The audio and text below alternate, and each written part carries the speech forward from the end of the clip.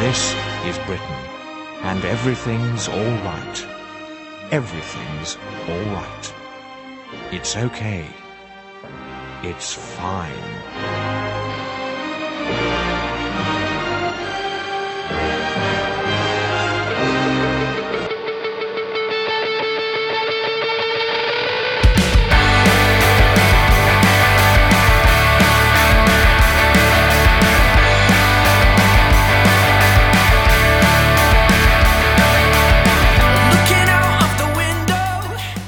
So long and thanks for all the fish. Welcome to episode 96 of the Wizards of Drivel podcast. My name is David Cowlishaw and I'm joined by Chris Brammer. Good evening, Dave. How are you? I think you know how I am, Chris. I'm also joined by Tom Thrower. Hi, everyone. Yeah. So, how are we really feeling this fine Sunday evening? I mean, the weather's been lovely. Sun's shining. Bank holiday as well. Yeah, man. I've sat and watched Moana this afternoon. It's been great fun. I've had a lovely time. I know, it's very good. Do you know what? It's a weird sense of, like yesterday I was in a really foul mood, but it's almost like I'm glad that we've it's over with now. I'm glad it's almost like relief that I'm glad that we don't have to go through the emotion of hoping next weekend, which is ridiculous to say. Yeah, I'm glad it's out of the way and we don't have any false hope to cling to. Bizarrely, at the game yesterday, when the goal went in, I was like just kind of zen and wasn't angry or upset or anything. But when I woke up this morning, perhaps due also to the hangover, I was more annoyed than I was. I was like, oh, for God's sake, when you think it was, 10 years and a day since we last got promoted. And then, we Poetic lost. Narrative. It was exactly that, and, it was just fucking classic Stoke, wasn't it? It was everything wrong in one game about this season. I mean, God, Tom, when Shaqiri stuck that free kick in, were you daring to dream at that point? I actually nearly passed out when Shaqiri scored because I'm a little bit under the weather, and it just sort of everything was a bit loud, and I was very excited. I was very much daring to dream. I was thinking, bloody hell, okay, Shaqiri saving us, that's nice. But actually, come half time, that sort of dream had faded. I didn't trust us at all to hold on to a lead or even hold on to a draw. Like you said, it is just Stoke, innit? This is this season. This has been the sort of past 18 months. Yeah, it's a bit crap. And you couldn't trust us to hold on to the lead because, we're pretty terrible. And was it one shot on target all game? And that was the goal? Yikes. I mean, there you go. That's it, everyone. I don't know what else there is to say about our reaction to it because it's been coming for so long that it's kind of just acknowledging it's happened now, and it's not like it's come out of nowhere and we've been sucked into it late in the season and been, gone down on the final day or anything. It's just the final nail in the coffin, I guess. Chris, what was your immediate reaction at full time? I was quite. I wasn't in floods of tears or anything. Although, do you know what? If I saw a lot of hate for people crying, and it's sad. I thought it was quite emotive, the scenes of Butland and Shaqiri and that, and it just made me kind of more reflective on what has been a really fun 10 years for most parts. I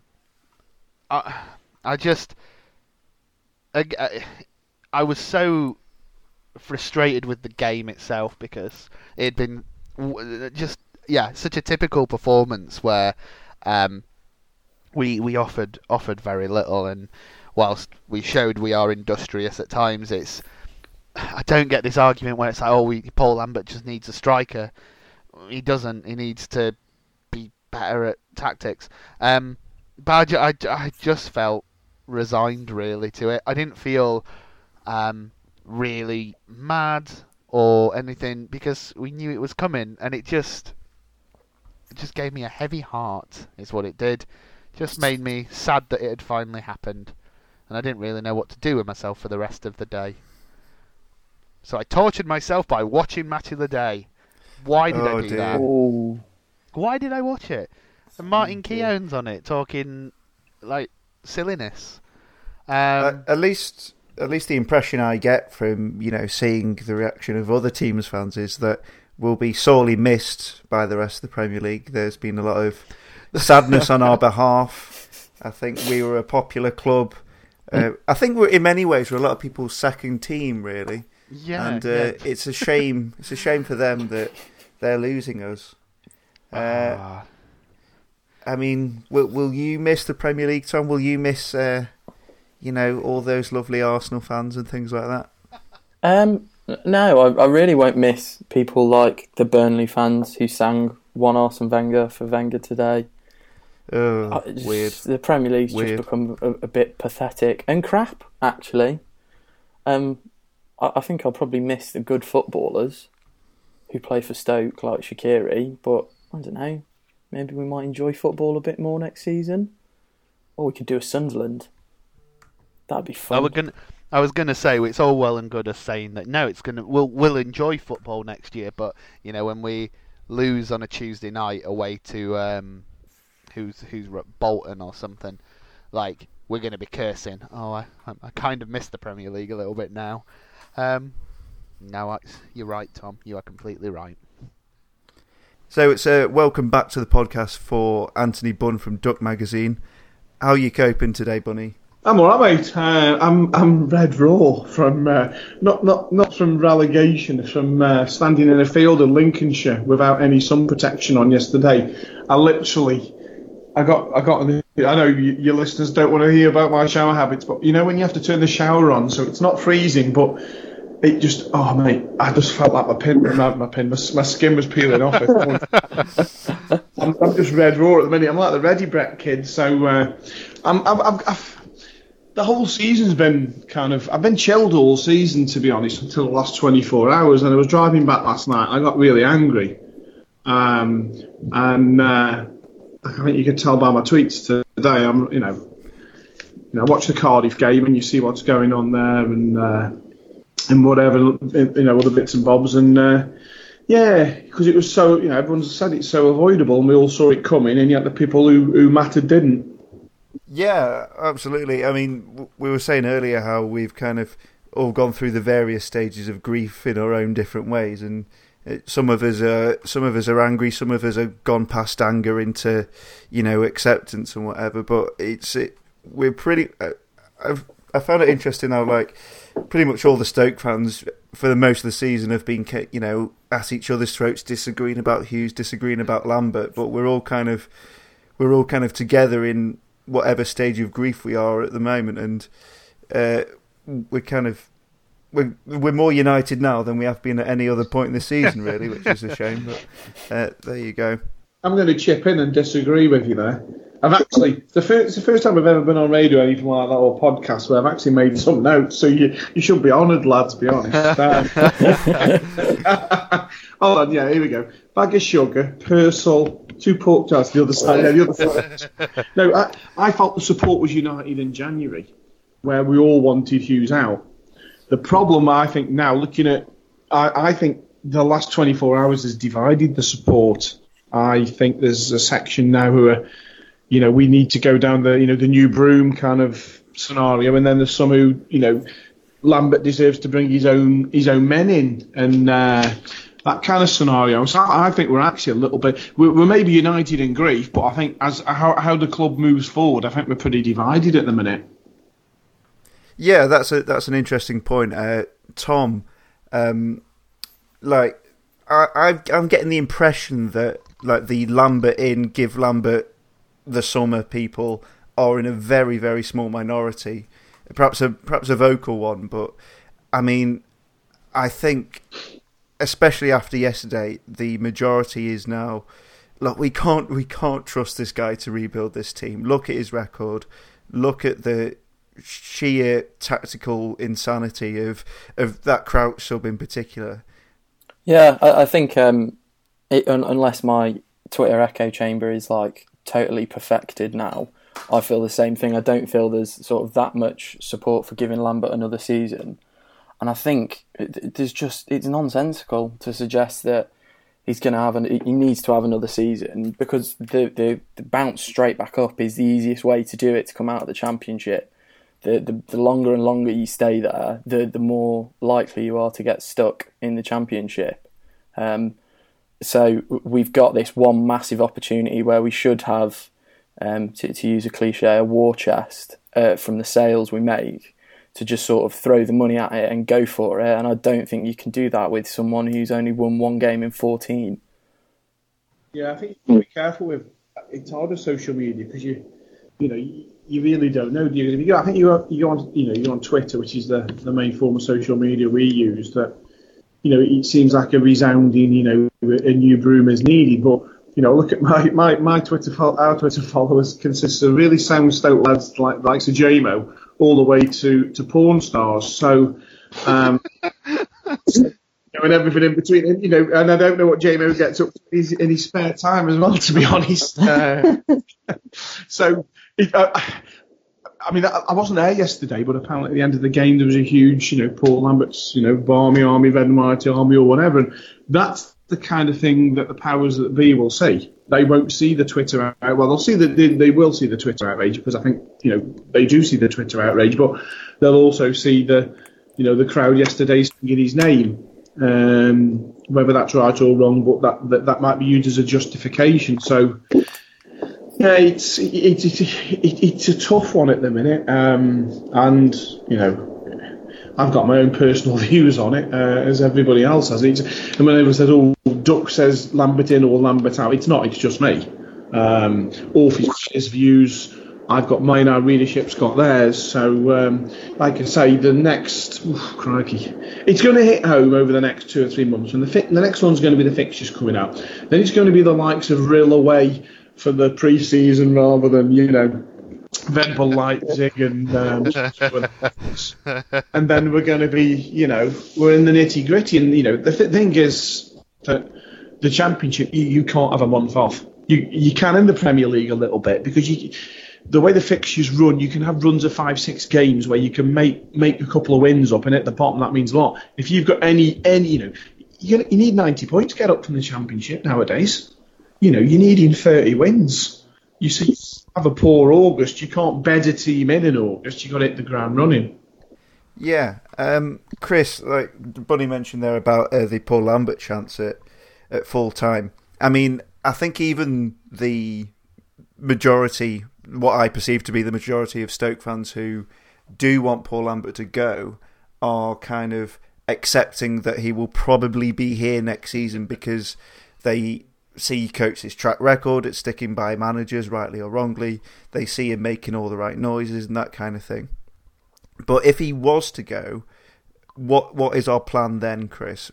Like, is it just too simplistic to say go and get Graham Potter because that's the attractive option, or do we go for someone like Mick McCarthy? Do we even try and think outside of this, British kind of Championship manager box? I think that Graham Potter is the most attractive, the attractive prospect, maybe for us in our Twitter echo chamber. I think that he is the best option, and I think it's very exciting to see what he could do, given the job. I'd be reluctant to say that Paul Lambert going is definitely a sign that Graham Potter's coming in, because I mean, look how it went last time we changed manager. It was a saga that dragged on, and you literally just... I don't think I can predict what the powers that be at the club would do anymore, because what I thought made sense this season hasn't made a lot of sense in the long run. So, I mean, I don't think he'll go. I think he's on for the next season. I think they will give him the opportunity, because I do think that there is a genuine feeling that, well, he's not had a chance to create his own team. We need to shift some of the dead weight. We need to get rid of some of the players who have been a nuisance this season. We need to rebuild. And I sympathise completely with that point of view, because I do think there is certainly elements of it. We do need to get rid of some players who have been poisonous around the club. I don't think we're going down because Hesse wore a Batman hat, though. It's a much more complex thing, and I don't think, given the fact that Paul Lambert got the job in January, I think that's plenty enough time to save us from being the first team relegated this season.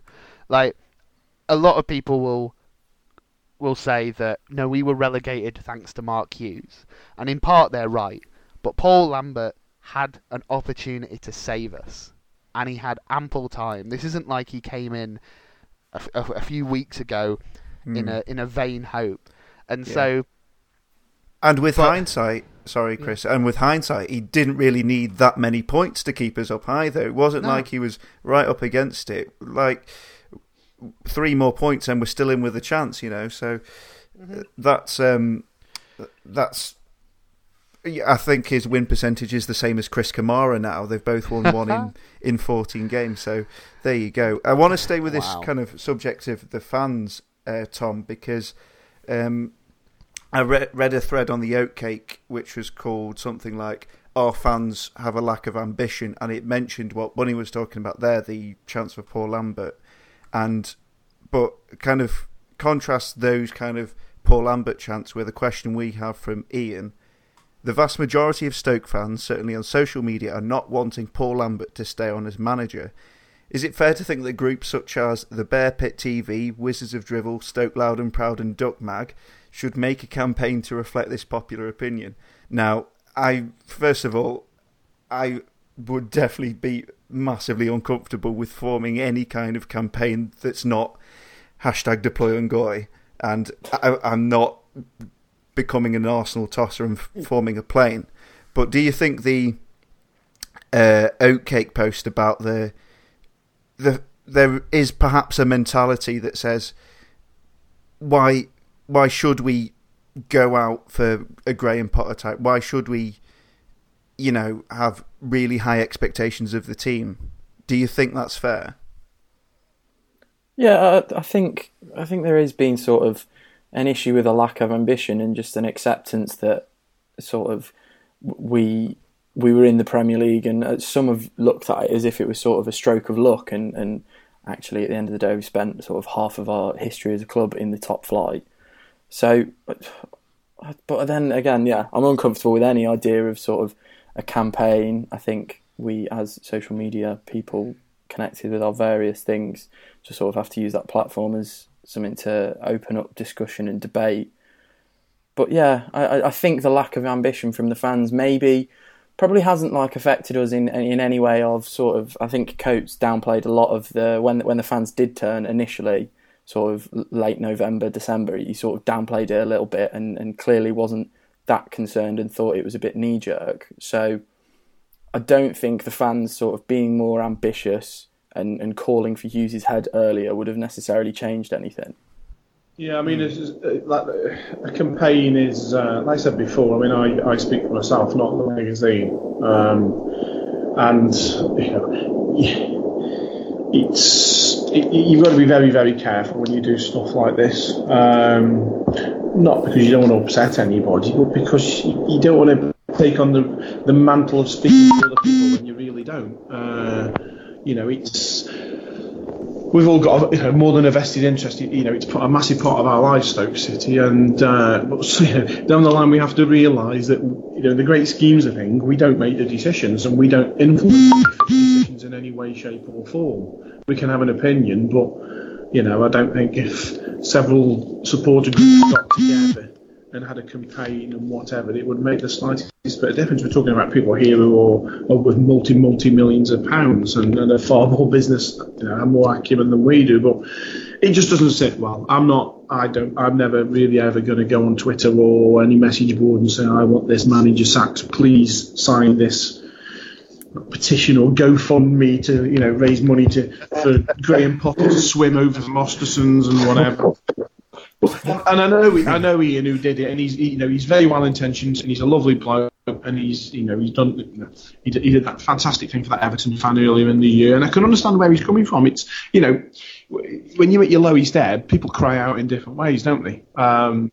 Like yesterday, some people walked away from the ground, some people have a swear, some people want to, shout Paul Lambert's balmy arm, and that's fine. That's the great thing about football and life. Everybody is different, but once you go down the route of you shall, please back me up with this kind of campaign to make somebody unemployed at the end of the day, you're hoping that the people in charge make the right decisions. That's all we can do as football fans. And part of the issue as well that although I'm probably in the Lambert out camp personally, I also think he's a nice guy, and if I didn't do that for Mark Hughes, who I grew to really not like, then I don't really feel comfortable doing it for Paul Lambert either. I'll send a few drunken tweets out about him, but I won't scream in his face or anything like that. Question here from Rob Keeling, Chris. Given that coach seems determined to stick with him, do you think Lambert will be more effective in the Championship? Will we see a notable change in playing style? I don't see how we can see a change in playing style because I don't see any evidence to suggest that suddenly, just because we've dropped down a division, things are gonna change. I still think that Paul Lambert tactically is very conservative in his approach. I think that whilst you can make an argument to say we are more defensively secure since he came in, I don't see any attacking impetus. Obviously, depending on the players that we get in, there is every possibility that he brings some more creative players in and somehow changes it and is more forward thinking. But I don't know. I don't see anything in his 10 years at all different clubs to suggest that suddenly he's going to revitalise the team. And it's not like Darren Moore at West Brom, where it's like you can see real positive vibes in the dressing room. Again, not to say that players don't like playing for Paul Lambert, but I can't see what would change over a summer for Paul Lambert to suddenly be like, right, now we're going to go full throttle. Now we're going to play attacking football. Now we're going to really, really go for it, rather than score a goal and then sit back and play deep and isolate our strikers. I really obviously hope that I'm wrong, and hope that he does see it as an opportunity to try new things and try stuff with new players. But I just maybe it's just me being negative and stuff, but I just don't see it happening. Don't you have to have a style in the first place? Well, exactly. We've been beige for a very, we've been any colours, any forms of beige on a Dulux, colour chart for 18 months, 2 years now, and I actually wanted the last 3 or 4 months. I've actually, all this about always taking over at a bad time. Well, 99% managers take over at a really poor time. That's just how it works, because people have done a poor job. You're in the mire, and it's a bad time. If we were doing really well, no disrespect to Paul, but we want to be appointing Paul Lambert as manager. So, like you say, I'd have been quite happy for 3 months of absolute Tony Pulis style.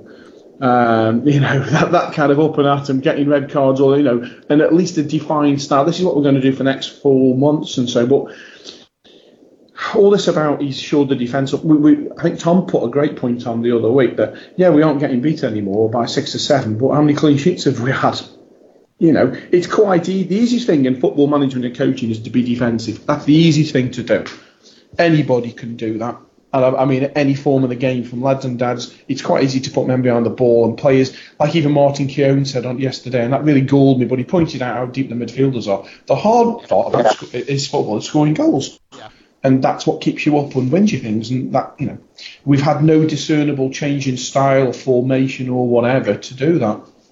That's it. And also, and even if we were to go in the summer and get a striker, I don't see where goals are coming from, because any striker who comes in this team is going to have to do it all themselves. They're going to we aren't, to quote Three Lions and that, we're not creative enough, we're not etc. We're not positive. Yeah, so that was it. We're not positive enough. That's exactly us in a nutshell. We don't create opportunities, so it doesn't matter who we're going to stick up front. I don't see how we're going to score the goals to win the games to take us up at the moment. Again, I hope that I'm wrong. I hope that we're in for months of massive change, and that I come to August and I'm really looking forward to the new season. Yeah, this question of like identity and style of play. I mean, I get a bit kind of nervous when I talk about Stoke having an identity because, like, yeah, we sometimes, like, under Tony Pulis we played like Tony Pulis football. Under Mark Hughes we played Mark Hughes football, and you know, in my lifetime in particular, there hasn't been a Stoke way of playing like West Ham fans think there's a West Ham way or anything like that. So it's different strokes for different folks, you know. So a lot of people will want the Tony Pulis stuff. A lot of people want us to try and go back to Stoke Alona. And Tom, I know you're a big false nine advocate, but a question here from Torre van Friest, I hope I've pronounced that right, on our Facebook page. Which Stoke will we be in the Championship? Back to hard-fought victories with a focus on defence, try to become a free-flowing attacking side, or something else? I mean, I guess it depends on the manager, but first of all, do you think that we could be a free-flowing attacking side in the Championship, and could it work? I don't think there's any necessarily free-flowing attacking sides in the Championship, aside from someone like Wolves, who have got genuinely Champions League quality players in their team with a Champions League quality manager. So I suppose the one hope that I'd have is that for whatever reason, probably fitness or something, we stopped playing the way we played against Huddersfield, and that's what we'll go back to, that sort of high intensity pressing where you could see that Lambert had clearly sort of set traps for the pressing, because I think when you're talking about an identity, it can be something like West Ham, who have this idea of how you should entirely play football. But I'd always say about Stoke fans that nothing is more appreciated by a Stoke fan than a tackle. So a high pressing thing would just get the ground going, and I think that's the only way you can do it in the Championship now, unless you're getting a Warnock or a Pulis in who have that sort of long ball, direct football attitude. I think you've sort of got to accept that football's changed now, and it's all about athleticism combined with quality in sort of a pressing style. So I'd hope and expect that that's what Lambert would look at installing if he can get that across, because he hasn't been able to do it this season. And we got a question from Ryan Williams as well, which was, would you rather we came straight back up but continued to be soulless like in the past 2 years, or it take 5 years to come back but we get our identity and spirit back? I mean, the idea that we could go straight back up and be as soulless as we are now is quite interesting. I'd be amazed to see us win the division playing how we are now. But I do kind of get where they're coming from. They essentially, I think, Ryan, I think you're trying to say, like, if we get everyone back on side, what league would we rather be in? Would we rather, plod on by in the Premier League as we are now, or get the sense we're all pulling in the same direction, albeit in the Championship? I don't know what you think about that, Chris. I kind of think that whilst it's a lovely idea to have a fan base all united and everything, I think that it's very much a rose-tinted view of what was a very, very special period from promotion in the first few years up. Like, I think generally, if you look at football clubs up and down the country, more often than not, you'll have divides in the fan base. Fan A thinks whatever player's awesome, fan B thinks same player is shit. Like, I think no matter what club you go to, like, I know Chef Wednesday fans who will think that Atin Nuhu is brilliant. He scored a hat-trick today, and the guys behind them I think he's the worst thing ever. You have it up and down the country. So as much as I would love a united fan base, I think the only way you're going to get that is through success. And like you, Dave, I don't see a situation where this team could come back up but be as soulless and as rubbish as it's been for the last season and a bit. Things would have to change, and with success and a good playing style breeds its own culture and own philosophies, and I don't think you can get promoted from the Championship by mistake and by being rubbish. So, no, I think success breeds pulling together, and so in that respect, I think the only way to get a united fan base is by being I think good and actually going for things. Identity thing is kind of a real red herring, because there's not many teams even in world football who've got their own identity, because things change. Managers change, and how they play change. All I want, and this can encompass a number of different ways of playing, is a team that plays on the front foot. We saw it, like Tom says, in the Huddersfield game, and then a week or so later we play Watford at home, the night match, and we literally sat back. And that's in the space of 7 days. So kind of, Paul Lambert had the chance to stamp his identity in a way on the team, and yet since that Huddersfield game we've not pressed.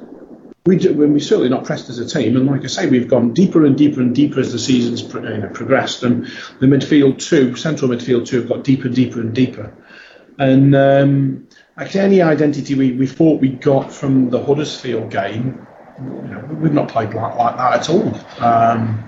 And even in the Huddersfield game, first 60 minutes we weren't brilliant, but like I say, it's not identity, it's just playing on the front foot. When the other team's got the ball, go and try winning it back, and we've got the ball, try to commit a few more players forward than we do at present. It'd be great if we could have a year when we played like Stoke Alona, those couple of months, then cracky almighty. And Wolves have done well to play like that all season, but we like you say, we're not going to get promoted next year. We're playing soulless football. You just don't get out of the Championship. Wolves have got a backbone. I don't care what people say. They've got some great players there, but they've got a backbone as well. Connor Cody's probably been their best player this season. And like I say, I think too many Stoke fans get hung up on this identity purely because we had Tony Pulis at the club so long. Because Tony was one of the few managers who has got a real identity of how he plays. Whereas if you say the likes of maybe not Bournemouth, but the teams who change managers, like the likes of Palace, West Brom, etc., they've not had an identity. West Brom's last identity was when Ardiles and was in charge, and it was like 50 passes across the back four. Then Stino and Nicky Tuffle and scored. So let's not up on about identity. Let's get a team who plays on the front foot. Well, West Brom fans have thought they've had an identity for a while, even if they didn't, like Tony Mowbray's West Brazilwich Albion and things like that. But yeah, I completely agree. A question from Michelle Morgan on Facebook. Question for Bunny. You seem fairly positive in your recent articles. What, if any, positives can you take from our season or the last 4 months, and what changes would you like to see implemented in the club? I'm an individual of contradictions. People who know me and have had a couple of beer, my life and soul. Whereas when I think she's confused positive with regards to kind of like droning on about my old man and how much it was better in the old days. I kind of like default settings kind of go back to, at the end of the day, we've got a football club, it's a decent football club to support, and I think that's always going to be my default setting. As we go into the future, I think the current manager is going to be the manager next year. Like I say, it'd be very interesting to see with regards to where we are in the league come October, November, and if we're not up there, how crowds will be, not just how many go through the turnstiles, what's the general feeling amongst the crowd. I just think Angela Smith said we've been sleepwalking for 2 years. Every time I've met up with her before games, telling the mag, she's been saying it for 2 years. She's right, and we just made so many mistakes. We just can't. The future is not making mistakes at every level. I mean, we went down I think Tom put as well. Southampton last year away was one of the worst wins we've ever had. That was a win what put us up 2 or 3 places in the table and actually showed us actually having an half decent season when it was garbage. And the rest of the media and everyone else is saying, "Oh, what's up with Stoke fans? You finished 13th or whatever." We stunk the league out last year, and we were literally losing at home to Hull when it was 1-1 away from a real relegation battle last year. So as to the future, just stop making mistakes. Just buy some strikers at any level of the game. No matter if it's lads and dads or whatever. I know when I was a manager, lads and dads, every year you'd look at try poaching a striker in from like, I don't know, Kidsgrove Raven under sevens or whatever. You know, Town, Stafford Rangers, Port Vale, buy strikers. And we bought 2 or 3 in the last 3 or 4 years. And all this about, you know, Lambert knew what we wanted when he came in. Well, from the interview process to the end of the transfer window is best part of 3 weeks, and I'll just chuck a few names out. Ujoa, Afobe, Slimani, Ayew, Mitrovic, Harry Wilson, who plays wide right but's done a really good job at Hull, Graben. The likes of those are better than anything we've got up front. Add to the likes of Deulofeu, Lennon, Diabate, Pritchard, Kennedy. They all came in the last 2 weeks. And, you know, add that to Arnie going and not replacing your best attacking player, or, you know, obviously up there with Shaq. And I can't believe anybody is surprised, locally or nationally, that we've gone down. It's astounding that people are surprised. Yeah, I mean, Ricardo Fuller and Peter Hoekstra were being interviewed by the side of the pitch before the game. We thought, bloody hell, like, get them on now, because it was just gut wrench. Well, it wasn't gut wrenching. It was just more depressing, really, watching Juve kind of throw himself into challenges up front on his own.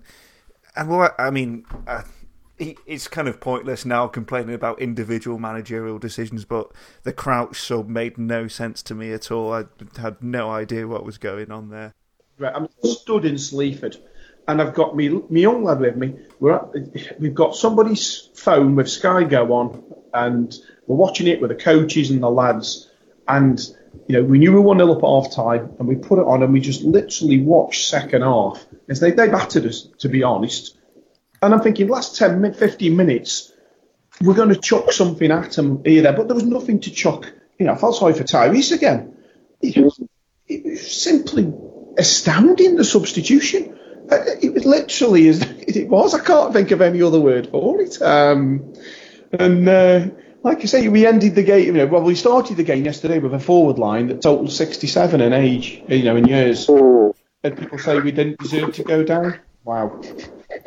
And I think one of the things that, like, just saying this now, what makes me worried is that we're saying this season we needed to get a striker in. Next season we need a squad to do it, because the Championship takes its toll on you. You are playing 2 games a week. You need to rotate. So we're not just going to need to get one striker for this team. We're going to need to get squad players. We're going to need to do some serious investing over the summer.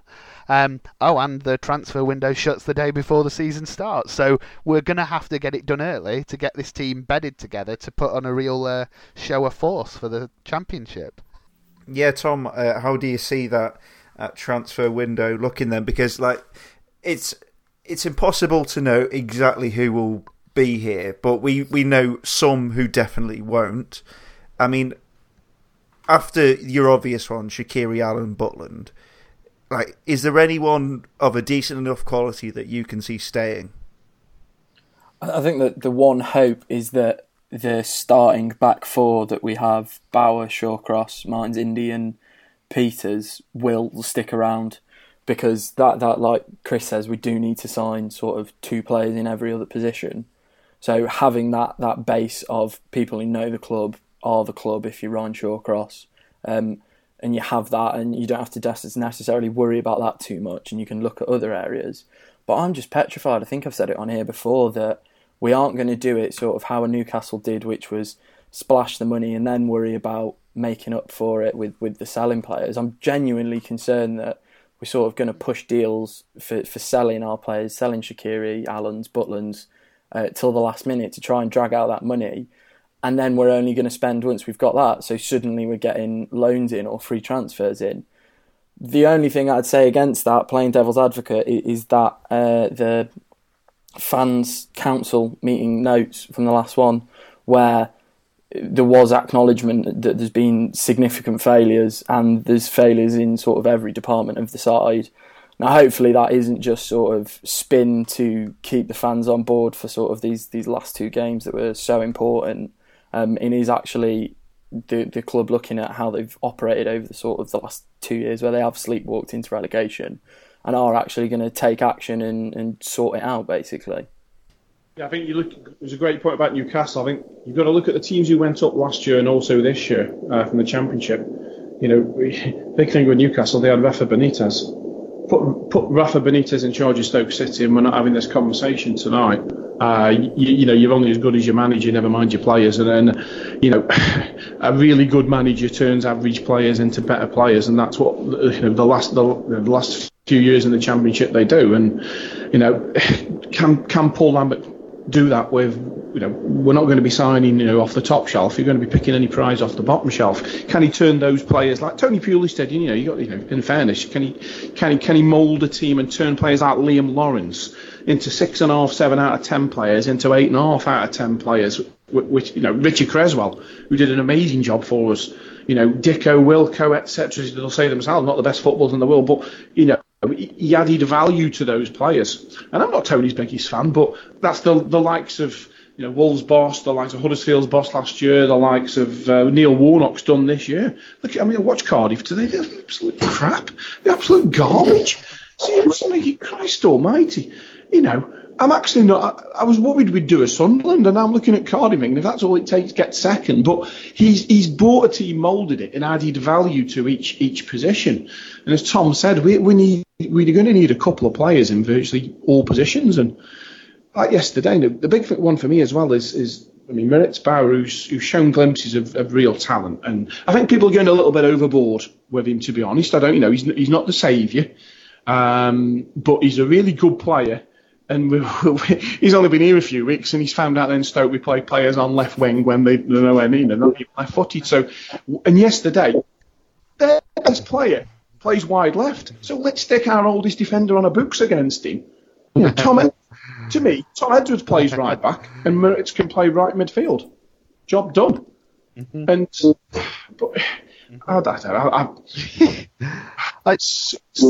the Championship is it is a tough league, but it's just it's such a varied league as well. They're going to have to roll the sleeves up some games. They're going to play the likes of teams who've spent a little bit of money as well. We're going to, we won't be a big fish with regard to size of city or club. We're a club who's come down from the Premier League, so everybody's going to get out, want a piece of us. And we've proved over the last 3 years how brilliant we are against lower league teams in the cup. So I don't know. I don't know what to make of next season. It's quite exciting, to be honest. Yeah, we are in a complete kind of no man's land, really. We have no idea what to expect, really. A question from Marcus: being a Blackpool-based Stokey, I'm blessed with Preston, Blackburn, Wigan, etc. What games are you looking forward to next season? And are you kind of consoling yourself with the potential for some better away days next season? Not if they cost us like 60 quid a ticket. But Leeds. Yeah, that's great. I'm probably looking forward to Villa Park. I'm quite glad I'm moving back up north from Brighton, seeing as there's no South Coast teams in the Championship anymore. No, I don't know. I don't think I'm excited for away days, but away days anywhere are good fun with Stoke fans. So I don't know. I don't think it's that much of a thing I'm looking forward to. I'll go the other way, Alan. I can't wait, to be honest. We do I personally do about a third of the aways. Lee does a third of the aways, and through one thing and another. But Bristol, I'm really looking forward to Bristol, because I've always thought Bristol's one of the most underrated cities in the country. I might even take the missus and kids down. No, not actually, no. Leeds is a great city. Nottingham's a great city. We had the best night out ever. There's a whole show on Norwich away where Wolfie ended up with a broken nose and a smashed phone and an argument with his missus and whatever. And that was one of the best nights we've ever had away from home. And you temper that with the thought that hopefully the away travel is going to stay free. I don't know, but like I say, ticket prices are like the Leeds. I think Smudge said on Radio Stoke yesterday only 6 clubs are over the £30 mark. I'm hoping that's true, to be honest. And I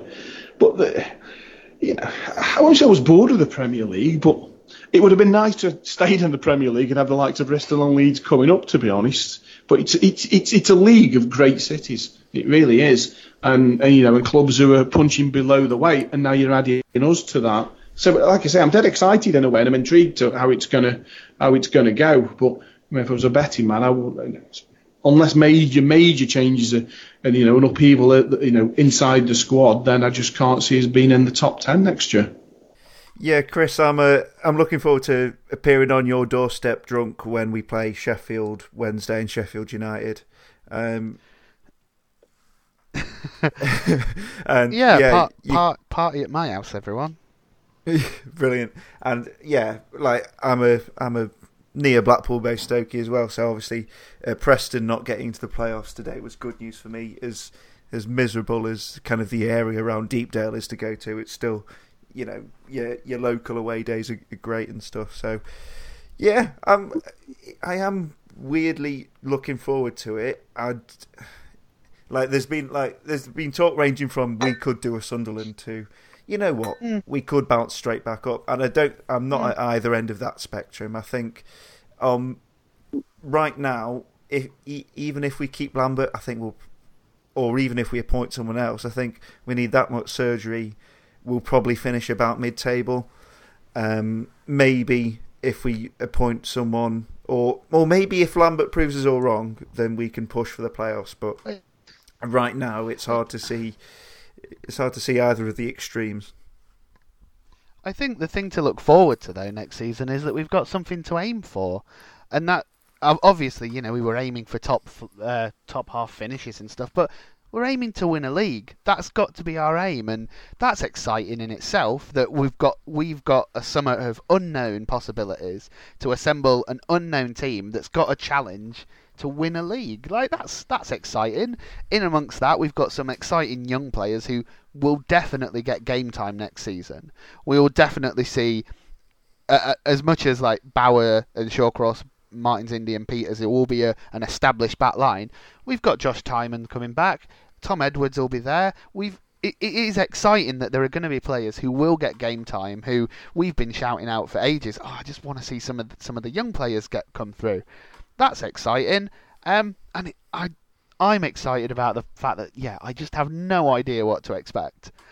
At my current state, I don't think we'll do a Sunderland.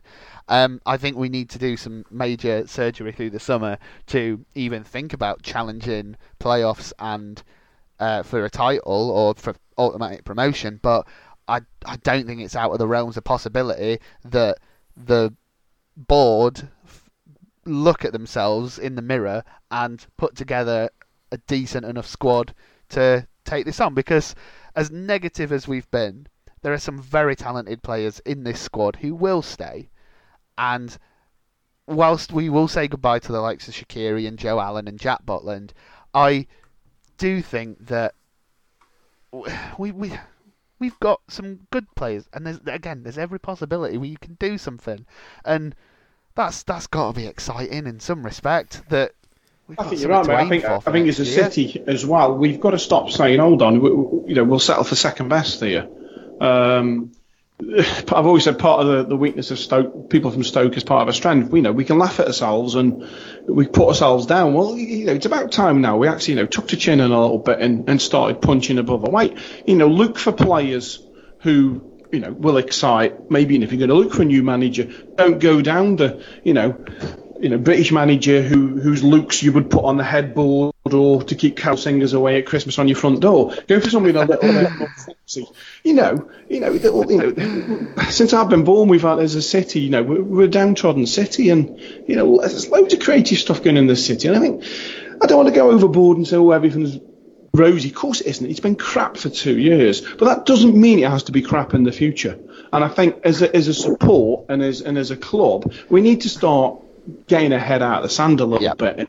Maybe not the support, but certainly as a club, I'm thinking, hold on, we are a viable option. People were saying when we got rid of Hughes, who's going to come to us? Yeah, who's going to come to us on a 7-figure salary to one of the best clubs in the Premier League with an outstanding support, a chairman who, is a local man who's mega rich, etc. We are a very, very attractive proposition as a football club, and we still will be next year.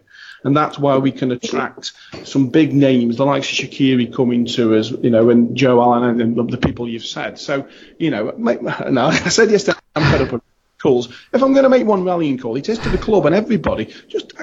Let's just think that we're actually better than, or we're as good as we are. We are good. We have a great city. And it's about time we started bloody shouting about it. And the same as a football club as well. Stop thinking, oh God, we'll settle for, a dour manager or a dour player or a team who likes the tap. That's bloody look at Wolves. What Wolves have done. It's bloody, Wolverhampton Wanderers, for God's sake. Let's look to emulate that. Not let's look to emulate, a mid-table dower. Let's stabilise. No, let's dream, because football's about dreaming, lads, isn't it? Mm-hmm. You kind of add to that as well. Like, I think I misjudged how much Jack Butland cared about that club, because I saw that kind of the state of him at full time, and you do think like you can just assume that all these footballers are mercenaries and they're just in it for the salary or whatever, and a lot of them are. A lot of them are Batman cap wearing dickheads, but. We've assigned talented players in the past, and the club has got under their skin. We're not all that bad, really. We're the club of Matthews and Gordon Banks, and we've signed Shaqiri, Bojan, and Arnautovic. And look how much Bojan loved playing for us. Look how gutted Shaqiri was at full time. It's not just that we can attract people, but we can also make players like that love it here as well. So it's all well and good saying, Shaqiri loves it here when he's obviously on his way out, but, we should be able to market ourselves as a well-run club that, okay, we've gone down, and okay, perhaps the manager isn't the most appealing to a player, but there is a lot to like about us. And on that note, a question from John Dykes is... can we take a few minutes to celebrate 10 years in the top flight? It's an incredible achievement if you look where Stoke were in the late 90s. Would like to hear your best and worst moments from the past decade. So I know that this conversation could be an hour's chat in itself, and I don't want to keep you here all night. But I think we'll do that as a separate episode, looking back at our best moments or whatever. So if we could have like either one game or one memory from each of you for...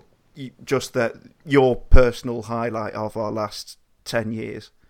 That win at Everton, that 4-3, because that was just exciting, and I love Liverpool as a place, and it was just an absolutely great day, and was just after all the false nine stuff, and was just filled with beautiful, lovely things like Joselu hugging the ref, or Arnie slipping over as he takes a penalty and runs up to us in the corner. It was just hasn't been topped. Gosh, there are so many memories. I'm going to have to say, like, Stoke against Hajduk Split in the Europa League, simply because they were a team that I knew, and it's like, we're in Europe. What's going on here? Like, that whole European campaign was something of magic. So your highlight from our Premier League years is our Europa League run? Well, no. Okay, so, if you want a Premier League highlight, I'll give you a Premier League. I'm just being an arse, Chris. It's all right. I know you are, but I don't appreciate it, Dave. It's been a long day and no one's happy. But I mean, genuinely, like, a Premier League moment for me is when we finally got that win over United. And like, that's Charlie Adams' best moment for me in a Stoke shirt, because that was something else, that game. The sense of euphoria at full time when we won 2-1. That was magic for me. I'll have two. Last week, taking my lad to his first away was ace. But the big one for me was how time stood still as the ball came off Mohamed Sidibe's neck. And and the ball came, we were block 23. Before I had kids and whatever, but when I was happy, the ball just looped towards us, and I always remember, I think it was Stephen Warnock played left back for Villa that day, and he could quite easily, if you watch the replay, headed it off the line, and he just let it go. And I've always loved Stephen Warnock for that, and it was just the slowness how it went in, and then the mental after. And I remember, and this is our row had no one left in it apart from me, my old man, and my mate Brad. No one. They'd all gone for some reason, typical Stoke. They'd gone. First first ever Premier League game, they'd all sodded off at 2-2. So we had the whole row to have a mental in. And it was just brilliant. It was, like I say, it was. I could actually see us that season not getting a point for some reason. After we lost at Bolton, I could just think, we're going to do worse than Dom. In fact, we're not going to get a point. And then to win the next game, Liam Lawrence pointing at his, the badge, Premier League badge on his sleeve. Ricardo Follow, who's God for me, will, his goal is, and then the Mama, who's the nicest lad you could ever wish to meet. And just wow. And that was the start of that, obviously, that period of kicking sand in faces, which was great. But, yeah, first Premier League points for me would be the big one. Oh, God. You've left me with a literal whole host of options now that could be a part of a 5-hour-long special. Man City 2-0, Liverpool 6-1, the Peter Crouch goal. But I think in terms of game I've enjoyed the most, it was probably the Liverpool 6-1, because you just look at the scoreboard and it says Stoke City 5, Liverpool 0 at half-time, and you just think, what the hell is going on? I know it was, last game of the season and weird things happen, but I grew up at school and everyone supported Man United at Liverpool, and I was the only Stoke fan. And I remember being at school the day we lost 8-0 to Liverpool in the League Cup, and to not only beat them, but beat them 6-1 was just absolutely crazy. But in terms of just favourite moment, Olofinjana falling on top of the ball against Arsenal, scoring the greatest goal of all time, and I think we had to get an Arsenal win in this chat as well. So everything about Rory Delap's throw-ins, and yeah, we had some good times. I think that's going to be it from the Wizards of Drivel podcast before we all get too dewy-eyed and nostalgic about this league that we've only left yesterday. So it's worth reminding ourselves as well, there is a crap league full of tossers and we hate them. So thank you very much to Bunny from Duck Mag. Pleasure, mate. Do you want to tell people to buy the magazine while you're here? Yeah, you can do that. Cheers. Seeing as we haven't got another one out now. No, we got to... Just come in. Can you turn that off? Cheers. All right, car's filthy as well. Need something to do. And yeah, we just done the 92-93 one, which is literally, we've got 6 or 7 left. Biggest print one we've ever done, and not be funny, it was a great season, and we took £1 off the cover price. It was always going to be a decent sale. That's virtually sold out. But next, we've got a free digital one coming up where you've got a piece on, lads, haven't you, from the Wizards, and it's a national thing, so we've got pieces about West Brom, crikey, ladies football. It's just tons. There's absolutely tons and tons. That's a free mag. You can get emailed out, and then we kick in again, probably selling it outside the away end at Rill in July with a pre-season issue. But like I say, it's dead exciting, isn't it? So, looking forward to next season, because we'll still be here, won't we? No matter what league we are, we'll still be here and moaning. And thanks for having me on, lads, anyway, and I'll see you on Twitter in a few minutes. Right, no problem at all, mate. Thank you very much. Take care. Thank you very much, Chris. Thank you very much, Dave. Thanks, Tom. Seawall in Rill. Go on, Stoke.